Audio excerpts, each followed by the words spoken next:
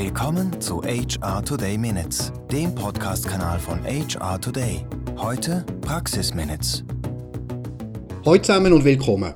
Mein Name ist Etienne und dies ist die 84. Folge der HR Today Praxis Minutes. Und heute mache ich mir ein paar Gedanken zum Thema People Analytics. Keine Angst, es wird nicht super technisch. Ich überlege mir vor allem, warum wir im HR People Analytics brauchen und wie es uns konkret helfen kann.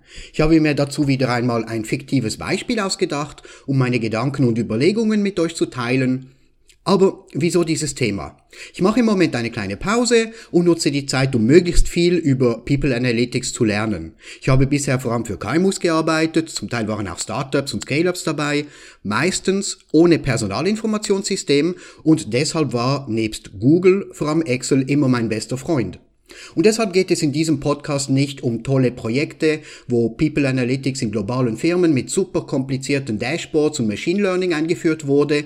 Ich stelle mir eine Situation in einer KMU vor. Sie denken eigentlich gar nicht groß über People Analytics nach. Sie haben einfach eine Mitarbeiterliste, die vollständig und immer aktuell ist und einen monatlichen Fluktuationsreport.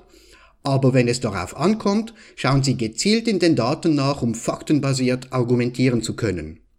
Aber zuerst ganz schnell ein paar allgemeine Dinge zu People Analytics. Natürlich könnte man sagen, ach, das ist sicher sehr interessant, aber People Analytics klingt so kompliziert. Ja, man kann damit sehr krasse Dinge machen und es kann extrem komplex und kompliziert werden. Andererseits macht es vor allem am Anfang am meisten Sinn, sich zuerst auf einfache Dinge zu konzentrieren, die auch tatsächlich etwas bringen.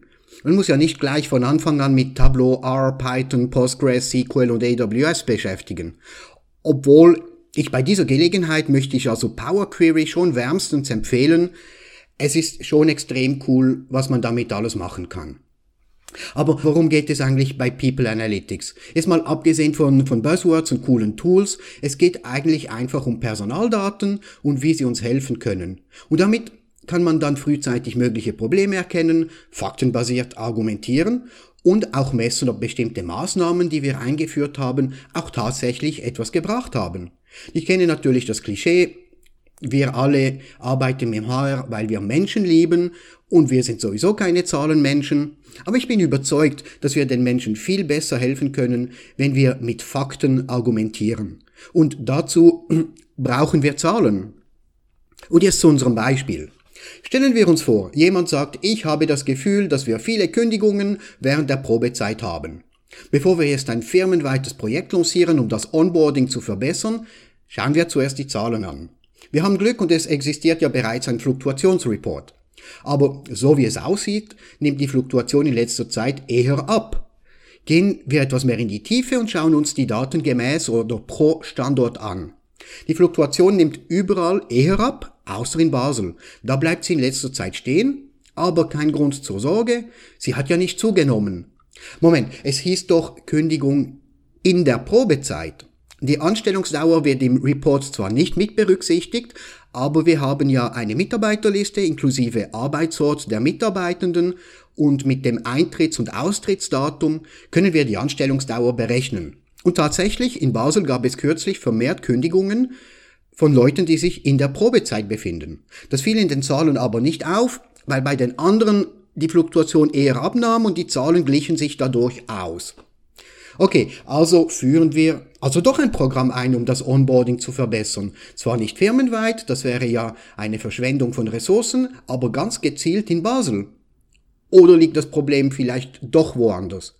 Was war in letzter Zeit in Basel anders als an den anderen Standorten? Okay, es gab einen neuen Standortleiter.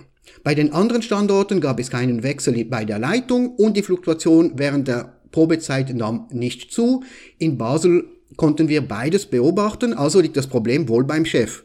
Und also abgesehen davon, in letzter Zeit gab es sowieso ein paar negative Feedbacks, also möglicherweise ist er als Vorgesetzter ja schon nicht gerade das Gelbe vom Ei. Aber Moment, stopp, halt. wenn dieser Chef wirklich so schlimm ist, warum kündigen dann nur Leute, die sich in der Probezeit befinden?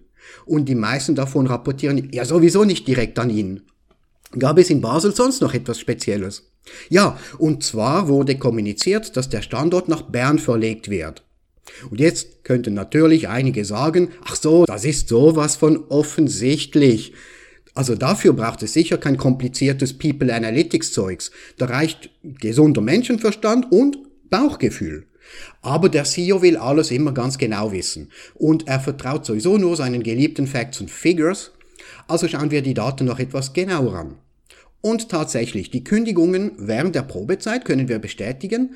Die Kündigungen fingen erst nach der Ankündigung des Umzugs an. Und wo wohnen die Leute, die in letzter Zeit angefangen haben? Ein paar sind in Biel, Bern und Olten zu Hause. Von diesen hat aber niemand gekündigt. Aber alle, die in der Probezeit gekündigt haben, wohnen in Basel und in der grenznahen Region. Also recht weit weg von Bern. Der CEO wird aber sicher noch fragen, wenn es wirklich mit dem Umzug zu tun hat, warum kündigen dann nur Leute in der Probezeit und nicht die anderen? Schauen wir nochmals in den Daten nach und was sagen die Fakten? Der Standortwechsel, das wissen wir, der erfolgt erst in 6 Monaten. Und wenn wir nachschauen, dann, ja, die meisten Mitarbeitenden haben 2 bis 3 Monate Kündigungsfrist. Also müssen sie sich nicht sofort entscheiden, ob sie nach Bern mitkommen wollen oder nicht. Ein einziger Mitarbeiter hat 6 Monate Kündigungsfrist, wohnt in Basel und hat auch tatsächlich am Tag nach der Kommunikation gleich gekündigt. Wir haben das Ganze jetzt zwar nicht statistisch komplex und wissenschaftlich super seriös analysiert, aber ich denke, wir können die Situation mit gutem Gewissen faktenbasiert erklären. Und was können wir jetzt daraus lernen? Also zuerst war es natürlich sehr praktisch, dass wir bereits einen Fluktuationsreport hatten und für die weiterführenden Analysen waren die Daten ja auch schon vorhanden. Es wäre mühsam gewesen, wenn wir zuerst den Wohnort und das Eintrittsdatum im Dossierschrank hätten nachschauen oder aus verschiedenen Listen zusammentragen müssen. Und auch wenn ich hier über den Nutzen und die Notwendigkeit von Zahlen rede, wir Menschen werden weiterhin gebraucht, ganz klar. Wir müssen aber den Zahlen, dem faktenbasierten Denken und überhaupt dem ganzen People-Analytics-Thema gegenüber offen sein. Wir müssen auch aufmerksam sein und mitdenken. Das braucht's auch, unbedingt. Wir können nicht für jede Eventualität und jedes mögliche Szenario von vornherein einen Report kreieren. Das wäre nur schon vom Aufwand her, würde keinen Sinn machen. Und wenn wir zu viele Reports haben, die nicht nützlich sind, dann schauen sie die Leute am Schluss gar nicht mehr an. Und zwar schauen sie dann gar keinen Report mehr an. Also ein klassischer Fall von Schuss nach hinten und alles für die Katz. Deshalb sind unsere Instinkte und ja, auch unser Bauchgefühl weiterhin sehr wertvoll. Und das basierend auf unserer Erfahrung und einer Prise, sage mal, hoffentlich gesundem Menschenverstand. Aber um im nächsten Schritt wirklich argumentieren und auch wirklich Entscheidungen positiv zu beeinflussen, da braucht es nun mal Zahlen und Fakten. Da reicht das Bauchgefühl dann nicht mehr aus. Ganz wichtig finde ich, neben der Offenheit auch die Neugierde. Wir dürfen nie aufhören, Fragen zu stellen und auch anscheinend offensichtliche Dinge zu hinterfragen.